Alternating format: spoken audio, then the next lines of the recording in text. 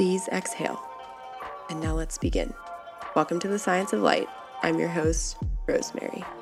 If you're interested in exploring holistic wellness topics through a perspective that blends spirituality with science, I think you've found the right place, and I'm so grateful that you're here. Let's figure out this life thing together. Always keep your feet on the ground, your head in the stars, and stay in the light. Hello, and welcome back to the Science of Light.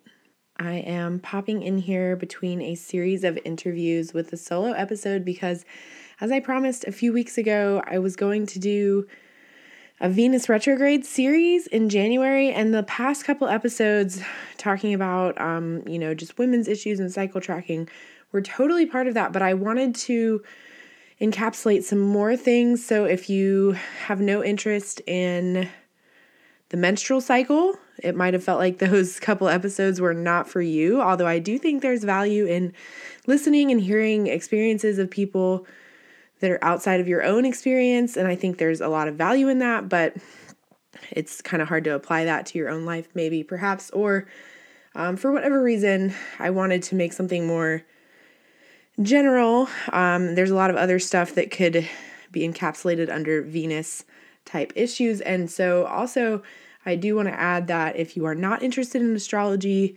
this doesn't have to mean anything to you, but if you are, you can pop over to my other podcast that's just called Yogi Scopes, which is like the same as my website. So if you look in the show notes, Yogi Scopes for how it's spelled, you can listen to one of several episodes of the last 3 or 4 I did one special episode dedicated to the Venus retrograde, and I've kind of touched on it in every episode since, at least a little bit. So if you want to learn more about that, you can pop over there and listen to that, but you don't have to.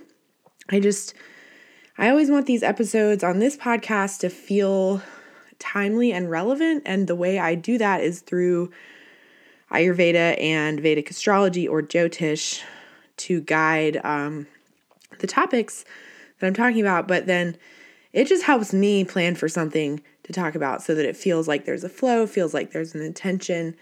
But then also it is also my hope that these episodes can be evergreen and you can go back and listen to them, whenever there's a certain yoga philosophy topic you want to learn about, or a certain kind of life challenge you want to hear the yoga philosophy on, and then also some guided research or, scientific evidence to back up that yoga philosophy. And then also, I always hope to give you something practical and usable that you can apply to your life. That doesn't always necessarily come through in the 100% explicit way in interviews, but I do hope that there's value in listening to people's stories as well. That's my whole intention for this entire podcast, is to just get as nitty-gritty as we can with the human experience through listening to other people's stories and listening to research and philosophy and all of those good things to just become better humans. And so the topic for this week is all about living in community without, so it's kind of hard. We all need to live in community, and the kind of extremes that I think I see a lot are people that either venture towards hyper-individualism or codependency. And so it's pretty challenging to live within community settings without letting those interactions either be super surface level and shallow and just being super individualistic, or without kind of bordering more into the codependent realm, which in a larger community setting could look more like sort of like cult dynamics, or just lacking boundaries.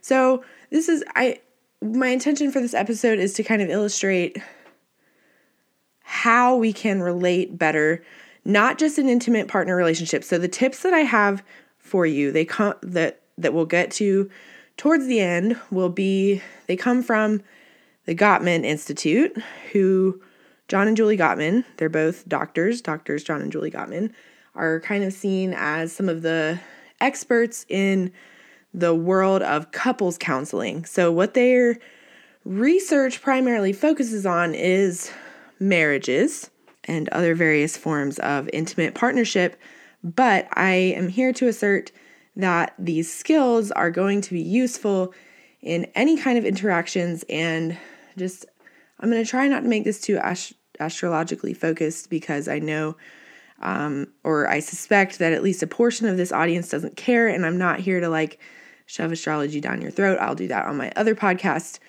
if that's what you're into. So this month, with Venus and Mercury both in retrograde, it's a good time to examine our structures of communication and how we relate to other people. So that's my intention of this episode. And that goes beyond, I think a lot of times when we think about examining our relationships, we just think of intimate partner relationships. And especially like, here it is, the end of January, we have Valentine's Day coming up. I don't really know if people celebrate that outside of the US. I honestly have no clue. But where I live in the US, it's a big thing and people are grumpy about it. For whatever reason, some people love it, some people hate it, Valentine's Day, whatever. But right now, it's a good time. It's as good a time as any, whether you study astrology or not, to think about how we relate to people. And that goes beyond just our intimate partners. But even still, I would venture to say that sometimes our relationships with our intimate partners become some of the most we see them all the time. We see them more than we see anybody else, perhaps if you are married or live in with your intimate partner or whatever. So this could also apply to like your roommates or your family or just the people that you're closest to. Sometimes we get so comfortable around them that like we kind of fall into patterns or routines that may not be serving us or serving the relationship super well. So that's my intention here as well, we're just going to look at communication structures, ways to communicate better, ways to connect better. And this comes from the research from the Gottman Institute. So I've kind of taken a synopsis. I've been studying a lot of their stuff for about a year now. Been studying pretty in depth of a lot of their research, and so this is just my synopsis of some high notes that I think are really valuable and important. But you can always go look into their books or go to their website. I think it's just Gottman.com, Gottman, or just Google Gottman Institute. They have a lot there. I get a ton of value from just even following them on social media, kind of staying plugged into their research that way, and reading little articles that are put out periodically by various Gottman certified therapists, because that's a thing you can do if you're a therapist, or even if you're not, you can go and take their little courses and get certified in what's called the Gottman method. So I'm not certified in that. I don't know if this is the Gottman method, but it's some high notes that I think are really important and adaptable to our interactions with the people around us, how we can be better, exist better in community, communicate better, be more attuned to the connections other people try to make, and be more skilled at reaching out for connection in a way that doesn't push people away, or a way that truly communicates what we need and what we're looking for. Because the more skilled we get in communicating our needs, the more likely those needs are to be met. So that's the intention of what the particular skills we're going to talk about. But I wanted to talk first about why I think this is valuable just beyond your intimate partner relationships. And of course, I will get into some yoga philosophy in a minute about where I think this, where I see this coming up in some yoga philosophy. I always got to relate it back to yoga philosophy, right? So we all exist in community. And it seems to me like our ways of existing in community are much different than they maybe traditionally always have been, or maybe even how we still conceptualize them to be. So to understand what I mean, let's first just think about what the definition of community even is. So it's basically a group of people that have a particular characteristic in common, like where they live or their job or something like that. Or another definition is a feeling of fellowship with others as a result of sharing common attitudes, interests, and goals. And so we can kind of get community from a lot of different places that we didn't used to be able to. So it used to be able to, you could only get a sense of community from the people that were very in close proximity to you, whether that be in your neighborhood or your family or your religious organization. So I honestly, like, in my personal opinion, there might be some evidence to back this up, but just from what I've seen, because like I live in the South, and I've talked about on here before how I live in the Bible Belt, and I grew up like raised super Christian, and that where I live, I often joke about where I live in Appalachia. There's like there's more churches than there are fire departments, and there's a fire department every like half mile out where I live. And so those are kind of the community gathering places. I live in a rural part of Appalachia, just only about 30 minutes from Asheville, but still it's far enough out here that I have to go, 15 minutes to get to a store, to any kind of store. And that's actually a lot closer. It used to be 30 minutes where I lived, but I still had a fire department within a half mile either direction of my home, and a church right across the street, and a church across the street from either fire department. So churches out where I live, even still, are like the only community gathering place, but not anymore. They're the only physical ones out in the rural, mountains where I live. But now we have online gathering places. We gather on social media. We gather, pretty much social media. Like different variations of social media are places that we often can find and feel a sense of community. But I'm here to say that I think that sense of community that we get from social media can't replace the sense of community that we get from actual being in physical proximity of other people.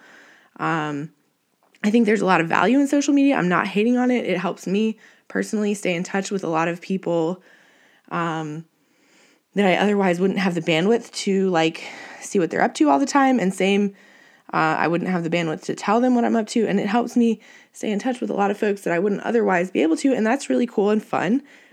And additionally, through like local Facebook groups, I've been able to stay more in touch with my neighbors. There's like an app called Nextdoor where you can stay in touch with your neighbors. And there's a lot of value in those things, I think, but they're a pretty new phenomenon. And I think they're giving a lot of us a sense that or they're filling up a lot of our social bandwidth time, or giving us a sense that we're having our social needs met, but we're not really, or like we're using all our bandwidth, but we're not getting all of the needs met in the same way that we would be if we had some physical proximity to people. And that can look like a lot of things. It can look like going to church, or going to a yoga class, or the gym, or I don't know, even the grocery store. So like you're not going to get like a super deep relationship with your cashier probably, but like, especially if you live in a bigger city. But it just, I've been thinking about this because I started to record this episode on Friday, and now here it is Monday, and I'm re-recording it because the one I recorded on Friday just was a little too scattered for my taste. I was like gonna just roll with it, but I was like, no, it's like 50 minutes long, and it could be like 20 minutes shorter to get the same point across, and it would give you better value that way probably. I did a lot of rambling because I was tired, and I'm always tired, but today I'm a little more fresh. Anyway, all that rambling to say, I've been thinking about this all weekend, and I've been thinking about how I went to the store the other day, and I had a little conversation with the cashier about chocolates and Valentine's Day or something. You know what I mean? And so we can have these interactions wherever we go. We can be withdrawn, and sometimes that's okay. Sometimes the cashier is withdrawn and they don't want to talk to us or chit chat. And I'm an introvert, and so sometimes I don't want to talk to people. But I think it feels to me like, I'm going to make a sweeping generalization, but it feels to me like we have gotten super disconnected from our communities that are in close proximity to us because we're getting a lot of our social needs or met or bandwidth filled through online interactions. And so I'm not trying to hate on online interactions. I'm not trying to say they're the problem or that that they're a problem at all. They can be. Anything can be a problem. Anything can be a valuable tool. And it's just up to how you personally use it, whether it's, one or the other. Anything can be both at different times. So I'm not trying to say that there's something wrong with the online world, but I do think there are problems with it. Like, I think we get a little bit more polarized. If you just go and talk to some people that you would think that you would disagree with, you'll realize that we're all just people, including your cashiers and your people in the service industry that you might interact with on a regular basis. I don't know. I think what I'm getting at for this episode, to try and make this all feel connected with you, is also part of why I re-recorded, because it felt like I was talking about two separate things, but I was like, no, they really are related. Talking about how much we need community and stuff, and then talking about these communication skills from the Gottman Institute, is because I hope that you will take these communication skills and apply them, hopefully, to your intimate partner relationships, for sure.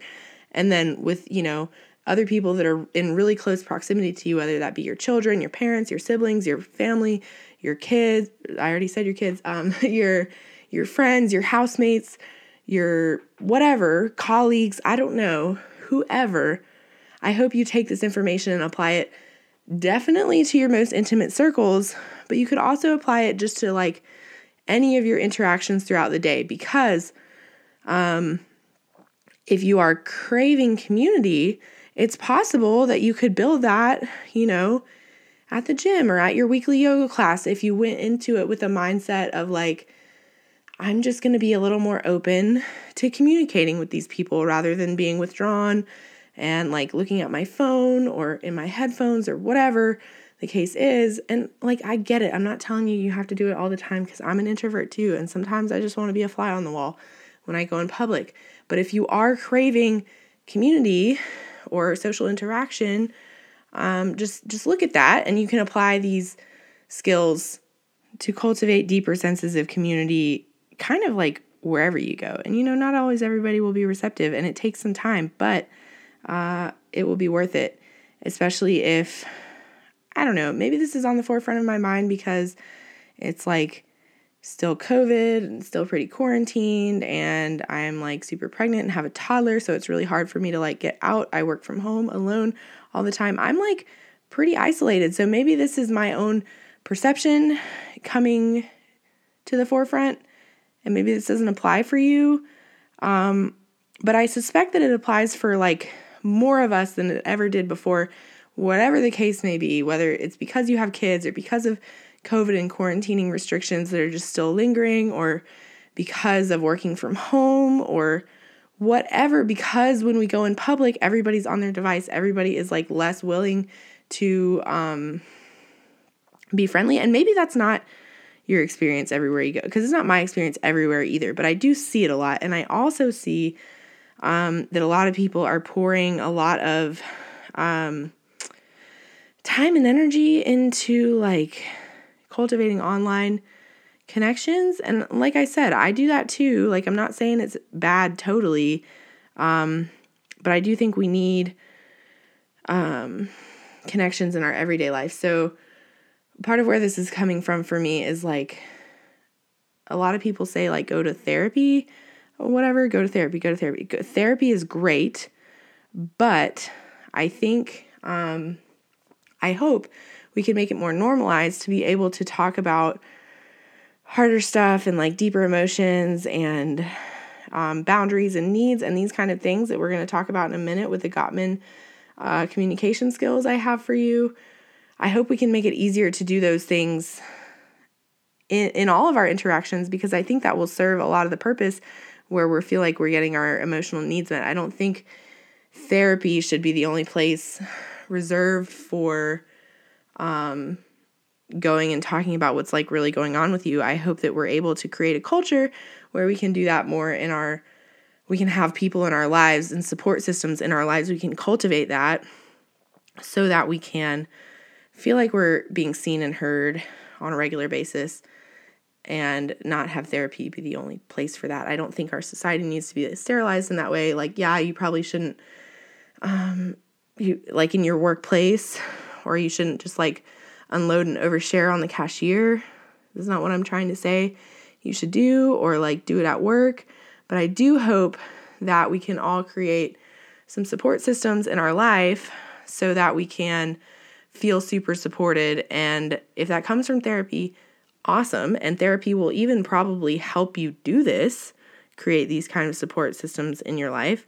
But I am also here to say that not necessarily everybody needs therapy to be able to, is kind of what I'm trying to say, to be able to create these kind of support systems, right? And then the other kind of thing I wanted to point out, I've been dancing around with the whole online thing, is I feel like in the spiritual community, I see all the time this rise in hyper individualism, and I see where that comes from, especially here in the United States. We come from like this whole culture of rugged individualism. You know, when people were like pioneers and stuff, they had to be pretty rugged and individualistic. They had to be kind of every man for themselves, every person for themselves, right? Because there was no Lowe's to go to or hardware store. You had to like mill your own lumber to build a house, chop down trees to have warmth to heat the house, like all that kind of stuff. And it was only up to you and your immediate proximity people, like your family or your tight community, whatever, probably extended family, probably had a lot to do with why families used to be a lot bigger. I joke with my husband sometimes that because we moved to a farm and we're planning to like do some homesteading type stuff, and I'm like, we got to have a bunch more kids or else this farm business model will never be sustainable, you know. And I joke about that. I actually don't. Anyway, so I just, things are changing. People aren't having 8 or 9 kids or 10 or 12 kids on the regular basis anymore. And that has a lot to do with, birth control, but it also has a lot to do with like our society is just not set up in the same way anymore. And so, yeah, people used to need to be a little bit more individualistic and a little bit more like worrying about themselves because nobody was going to come help them. But even still, they had like, nobody was completely by themselves. They usually had at least a family or, some people to rely on. And nowadays, it's this whole capitalism, bootstrapping, like, personal growth and development. I see what I'm trying to get at basically is I can see the timeline of how it arose in our society to be super individualistic. And I can see how it sells in the self-help world, which is kind of honest. Let's be honest. That's what I'm in. Like, I'm a yoga teacher, yoga therapist, and astrologer. And when you come to me, you're probably coming to me for something self-help-ish to like make yourself better. And that's fine. It's fine to have those kind of endeavors, but I just wish that, and it's important even to want to make yourself better, I should say, because that's all we can really control, right, is our own selves. But I would hope that part of that would be focusing on how can you better exist and serve the community that you exist within, I should say. Because what I see happening a lot is this idea of setting boundaries and whatever, and then people take it to the extreme of like, remove that person from your life if they're going to like slow down your goals at all. Like, I see people that are like into traveling and they're like, oh, I've been in this great, nobody's like, this hasn't been something one of my clients have said, but like I've seen it actually in a Facebook group multiple times, is like, oh, I love traveling and I want to go on this big long trip, but I've been in this relationship for a long time and like, and it's a good relationship, but my partner doesn't want me to go away for 3 months without them. And then people are like, that's toxic, fucking break up. And I'm like, that doesn't necessarily mean, like, there's a lot of missing context there. Maybe the relationship is toxic, maybe it's not, but I feel like the partner setting a boundary that they don't want to be without you for 3 months doesn't necessarily have to be a deal breaker. It can be a deal breaker. I don't know. Maybe that's not the best example. But what I'm saying is, with better communication, we can make sure both partners or all parties involved, whether it's intimate partner relationship or not, can be getting their needs met by communicating them. And I think sometimes we might have to give up a little bit. You have to give to get, like, let your partner go on the trip, or decide not to take a trip if it's going to be a deal breaker with your partner, who on all other accounts is a really great partner. You know what I mean? I just think in the online world, there's a lot of what feels like treating people in relationships as disposable if it hinders your personal growth in any way. And that just feels really shallow to me, and it really bothers me. And so that was just like a micro example with the travel thing.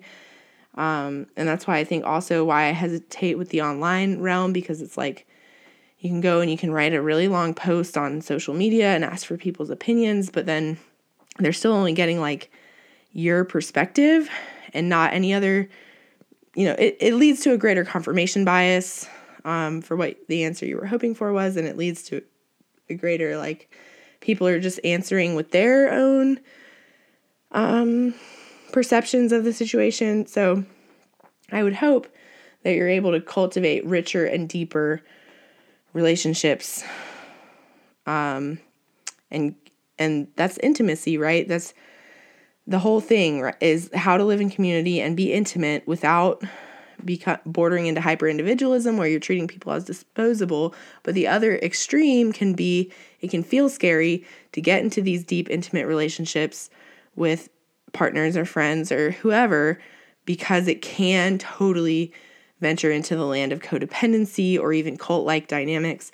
So that's, I guess, my hope for you is to offer these skills to navigate whatever relationships in a way that is not hyper-individualistic, a way that you can successfully tread through the turbulent waters of relationship and intimacy with these communication skills at your disposal, to make it easier so that you don't have to be hyper-individualistic, so that you can exist in community better with people without being codependent or just going along to get along to the point where your needs don't get met. And it's tricky. It's totally hard. And so what I'm actually talking about is the notion of interdependence, because we are all interdependent. We need other people. And the key is boundaries and good communication, basically. So that actually leads me nicely into the yoga philosophy piece that I have for you, is the notion of Atman and Brahman, and then also avidya. And so maybe those words mean something to you already, or maybe they don't. But Atman and Brahman are the concepts from yoga philosophy that we are all connected through this sort of like universal, you can say it as the divine. You could look at it like that, like our all like divine spark, universal consciousness, or whatever you want to look at it as, like little God particle thing, or just the fact that we all rely and depend on each other. If you don't believe that we do rely and depend on each other, just look at the supply chain issues that have been ongoing for a couple years. I think that's all I need to say about that. That's a pretty solid example that we have these huge complex systems of interdependence that most of us, like, it might not be completely messing you up. It might not be messing you up at all. But the fact that if something's going awry in another country and it affects what can happen on our grocery store shelves or whatever, we're just all like, or you're listening to this podcast over the internet that somebody else maintains your connection to the internet, your phone lines, your whatever, on a device that somebody else invented, and that, you probably drive on roads that we all pay for through taxes. Like, we're just all super interdependent. So whether you want to look at it spiritually or not, like if you believe in a divine spark or a universal consciousness or a spirit, Holy Spirit, whatever you want to believe in, you can look at it like that, or you can look at it like just the fact that we are all connected in really big ways, and kind of it's a little bit unseen, right? Like the supply chain, like most of us don't, unless you're like an industrial engineer, in fact, you probably don't like look at the supply chain too much beyond how it impacts you. You don't look at the behind the scenes of it. It's very complex. An aside, you might have heard before that I was in engineering school. That's actually like what I was in engineering school for, is industrial engineering, and it's like manufacturing and a lot of supply chain. And we had entire softwares. I had to take differential equations, which is the math that you take past calculus 3 to understand the matrices, like matrix, like, like the matrix, but like in the math concept of a matrix.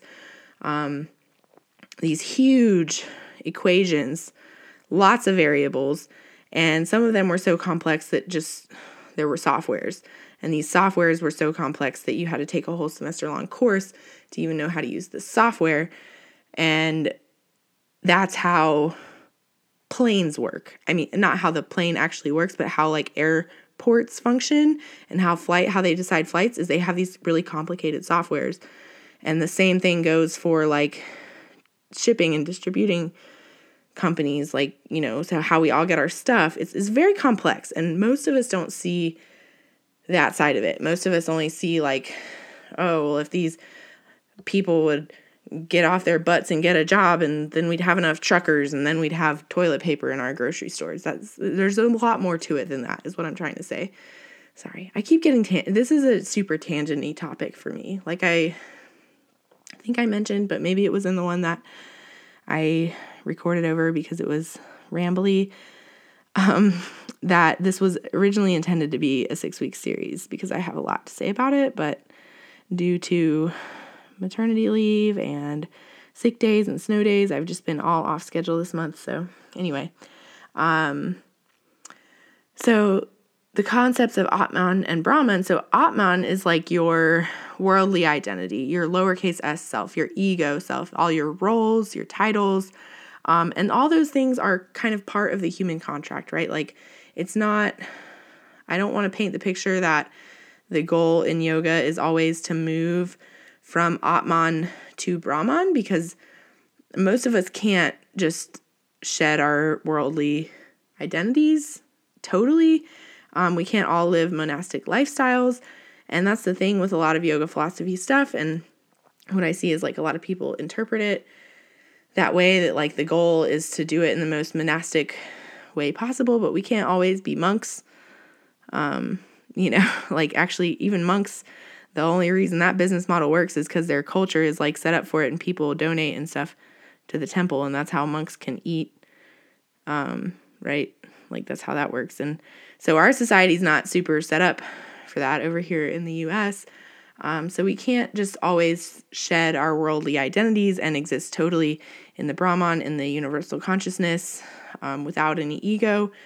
So we have to learn how to navigate that. We have to learn how to exist in our Atman, in our worldly identities, without getting too focused on that we forget just how interconnected we are. And if we're suffering, somebody else is suffering, and if other people's suffering impacts us. And you can look at that from a spiritual way, and I think that there's a lot to that, but you can also look at it like, when the middle class suffers, the economy suffers, and that's another way to look at that. Like, or I don't know. I hope you get the idea about how all interconnected we all are. I think that's why I can get rambly about this, because there's tons of examples of how interconnected we are. And you can look at it from a spiritual perspective, and I hope you do, or you can throw that out the window and you can just look at it at like how the pandemic has affected us all. No matter how you feel about it, it's definitely made an impact on you in one way or another, right? And then avidya is the other concept. So the Atman and Brahman is mostly I wanted to bring that up to illustrate our interconnectedness and how we have to learn to navigate our, the hyper-individualism versus our interconnectedness. And avidya is what can kind of get in the way, I think, of navigating that well. So avidya, I did a whole episode where I mostly focused on avidya. It was the kleshas episode, intro to the kleshas. I did it a few months ago. It was like back in the fall I did it. And avidya is the first one. So it's like said to be what all other kind of blocks to enlightenment or blocks to true yoga are born from. It's like the roots and trunk of the tree of suffering, basically. And it means ignorance. But that's also an oversimplification. It also means like misperception, or it can be like a communication breakdown, basically, in this context, is especially how I'm going to be referring to it. So basically, we all, because of our Atman, because of our own unique position in the world, our own unique self and ego and identity, we all come into all of our interactions with our own perceptions, and that colors the interaction. And so it can get in the way sometimes when we get upset at somebody else because we assumed what they meant or what they intended, or we take something the wrong way because of our own perceptions or our own expectations about how they were going to respond or whatever, or even they don't communicate well because of their own avidya or perceptions, or their own ignorance to our needs or whatever. So the skills I have to offer you now, we're getting into the Gottman communication skills, hopefully will be good ways to kind of mar that avidya. So it's going to be there. There's going to be misperceptions. There's going to be communication breakdowns. There's going to be points where we don't understand each other in our interactions in the best way possible. And I think these skills are meant to help navigate that and help lessen the impacts of just miscommunicating, right? So back to just briefly to the Venus and Mercury retrogrades. I've been telling you over on the other podcast that it's a good time to think about your communication skills and how you relate to people in, not just in your intimate partner relationships, but all the time. If you want to create a better sense of community, try these things, okay? So basically, the first two are going to be how you can be more receptive. There's 4 things, and the first 2 are going to be how you can be more receptive to when other people are coming to you needing connection, and you can be more receptive to that. And then the second 2 are going to be how you can create better connection when you're the one needing it. And so I hope I have illustrated well throughout this episode the importance of being there for other people when they need it, and the importance of how to properly reach out for connection when we're the ones needing connection, and how to not, just overshare on the grocery store, the poor clerk there, or whatever, So the first 2 for how to better be receptive when people around you are needing communication is to learn about bids for connection. So these things bids for connection, they're like how any instance of connection gets started. Somebody makes a bid, and it can look like a lot of things. It can look like your child asking you to play with them. It can look like your partner kind of coming over to you and scratching your back or something, or like your partner reaching out to hold your hand or looking at you with a smile, or it can be a friend like reaching out to text you or call you or something. Like there's a lot of different ways somebody can make a bid for connection. Basically, it's just when somebody reaches out for connection, and it can be tiny. It can be like a certain look that you get from a person, and you know the look when you know them well. And so the Gottmans say to always practice turning towards rather than away from bids for connection. And so you can have boundaries around this. We don't always have the bandwidth to be vented to, or maybe sometimes your kids are making a bid for connection and you're trying to wash the dishes, or you've got a very important thing to do. But the idea is that if you at least turn towards it instead of ignoring it, the relationship will become stronger. And then also we can teach other people how to turn towards our bids for connection. And I'll get to that momentarily when I get there, to the final two about how to improve our reaching out, our own personal reaching out. So basically the Gottmans talk about how if you, like, say you notice your partner like huffs and puffs or sighs or something, and you don't look up from what you're doing, maybe you are super busy. But I would say that most things could warrant at least like an acknowledgement. Maybe you don't have time to like hear the person vent at that second or that moment. That's just an example. It could be a lot of things. Or maybe you can't really turn away from your work too much, but you could at least like acknowledge the bid and say, I see you. This is when I can get to like a stopping point, or whatever. Like with your kids, a good example is like, we'll play in a minute after I get done washing the dishes, but don't just like ignore them. There's a lot of skillful ways to move towards this, but the more you turn towards bids for connection instead of turn away, the less kind of resentment you're going to cultivate in the relationship, the less disengagement you're going to cultivate. So when you turn away, when you're always ignoring bids for connection, people will stop making them, basically, because they're not getting connected to when they need to. So if you want to be there for somebody, then turn towards it in a way that is helpful for you, in a way that is like within your boundaries and bandwidth to do. I think, I don't have time at the end of this episode now to go through a whole shit ton of examples, but if you want more examples, I'm happy to like give you some, or you could research bids for connection. The Gottman Institute has a ton of good articles on it. And then the next one is listening well, how to listen well. So one is how to turn towards bids for connection rather than turning away.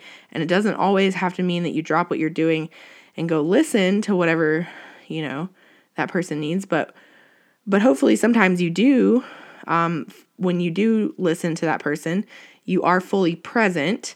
And here are some listening skills from the Gottman Institute. So, listening empathetically and validating what you're hearing rather than jumping right to problem solving. So sometimes people will explicitly ask you for advice, and they will want your input on solving the problem. But most of the time, I would venture to say most of the time, people just want to vent. And if you let them talk and listen empathetically and reflectively, and I'm going to give you some like concrete tips on how to do that in a moment, but most of the time people can like solve their own problems. They just needed like the space to be heard so that they can think through it. Most of the time people don't actually want our input, but if they do, they'll ask for it. And you can also ask a clarifying question. You can say, are you venting or do you want my thoughts? But I would hope you would do that after you have reflectively listened. And so what does that look like? The whole time they're talking, you're not thinking about what you would do in their shoes or what advice you're going to give them. You are listening to deeply understand what they're saying, rather than marring that with your own perceptions, rather than bringing your own avidya into. It's to clear, listening reflectively is to clear up your avidya, your ignorance to what their experience really is. So you have to like take off your perceptions and step fully into theirs. Like, I'm going to stop thinking my thoughts about what you're saying, and I'm going to try to think your thoughts about what you're saying. And so after they finish talking, you would say something like, I'm hearing you say blah, blah, blah. And you would repeat back to them what they just said in your own words, trying to focus on like facts and then maybe also feelings. So like, I'm hearing you say that when your colleague does such and such, you feel really overwhelmed by that, or whatever the case is to listen to understand rather than listening to reply. And so listen really well. And then what's very helpful is to then repeat back to them what you heard, because that's where if you did misperceive what they were trying to communicate, whether that's their fault or yours, whether it's because they didn't communicate it well or because you were like off in your own world thinking about what you would do in their situation, and you didn't really understand where they were coming from, this is what's going to clear that up, because you're going to say, I'm hearing you say blah, blah, blah. And they're going to say either yes or no. And they're going to clarify, or they're going to feel extremely validated and feel better because they feel heard, because most of us just want to feel seen and heard, right? So you practice that. And then you can ask, well, do you want my input or did you just want to vent? You know, so before you give any input, please ask, do you want my input? Or sometimes people will have said it in a way that you can tell they want your input, but I would urge you never to assume that somebody wants your input. And definitely, hopefully you are validating what you heard and that you understood what they were trying to communicate before you go giving your input, because that is where you're going to clear up the avidya, clear up the ignorance, the misperceptions when you reflectively listen. Okay? And so now on to the next two of how to better get your own needs met. One, so if you want to create more moments for connection with your partner or your kids, you can, so obviously continue to make bids for connection. And if you feel like your bids for connection aren't being met, you can use this tip I'm about to give you about I statements in a minute to say that in a way that is not super combative. So the thing with I statements is it makes the conversation less combative, because they can't really dispute. People do it all the time, dispute how you feel, but they are more likely to get their hackles up and be less receptive when you come at the situation like, this is where you fucked up, right? Instead of coming at the situation like, this is what I need. Anyway, so we'll get there in a second, I statements. But so if you want to create more, like a deeper connection with people around you, whether it's your partner, your kids, or your friends, practice asking open-ended questions instead of yes or no questions, or like one-word answer questions. So instead of like, how was your day? You would ask like, what did you do today? Or something. Or like you could ask, how was your day? And then follow that up with like more questions. And as you know people and know the situation, you'll know what questions to ask, but just think about asking questions that are more open-ended, rather than just one-word answers or yes or no answers. And there are tons of resources out there on the internet you can find, especially the Gottman Institute has good ones for like good open-ended questions to ask. But just think, because it's hard to like think them up if you're not used to doing it, but it's a skill to practice for sure.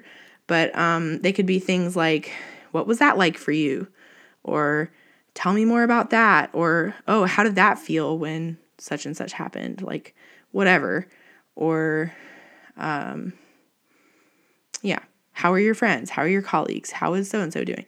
Whatever. Ask people about the people in their lives. That's another really good way to create connection, is to know the kind of what they call the players in your people's lives. Because, you know, even though we are some of the major players in our closest circles, they're going to have colleagues, they're going to have friends at school, they're going to have other friends, whatever, that it feels good to feel seen and known in that way. And then finally, I statements. This is the biggest one that if you take away from this episode, that's why I kind of saved it for last. If you take anything away from this episode, it's how to craft a really good I statement. So basically, the best example I have of this is instead of saying, you do such and such, like you are the problem, basically is what people hear when you start a statement with you. Start it with I instead. And that's not as easy as it sounds, so I have a good framework for you. So a simple way to do it is instead of saying, for example, you never listen, you would say, okay, so maybe they do never listen. Maybe they don't listen to you and you feel like they never listen. And maybe that's valid. But instead of saying that, what happens when they don't listen to you? How do you feel when that person doesn't listen to you? You might say, I feel unheard, right? And that's going to be a lot less combative, which means it's good to not be so combative, because then people don't feel like they don't come into the interaction with their hackles up as much, and it can be much more productive. You can get your needs met rather than just attacking the other person, because where's the value in that, right? Like, where is actually the value? Like, it might make you feel a little bit better, but it's not going to get your needs met in the long run until you get to that point where you're saying what your feelings are and what you need. So that is the framework. The framework is, hopefully you come into it knowing what the scenario is that makes you, and what the feeling you get from that scenario is, and then what do you need in terms, like what do you need instead? So the framework is basically a one-sentence format, and it goes like this. You can start off with when X scenario happens, or you can leave that part off, but basically when, name the scenario, when blank scenario happens, I feel whatever, 1 or 2 or 3 or however many feelings. Probably best to keep it limited, but you could do more than one. And this is what I need. So when this happens, I feel this, and this is what I need. So to give you a more concrete example, so let me just add a few little quick tips related to that. First of all, the scenario part, try to keep that to just like facts about the scenario instead of because you'll get to name your feelings in the next part of the statement. So try to keep it just facts about the scenario, like very journalistic.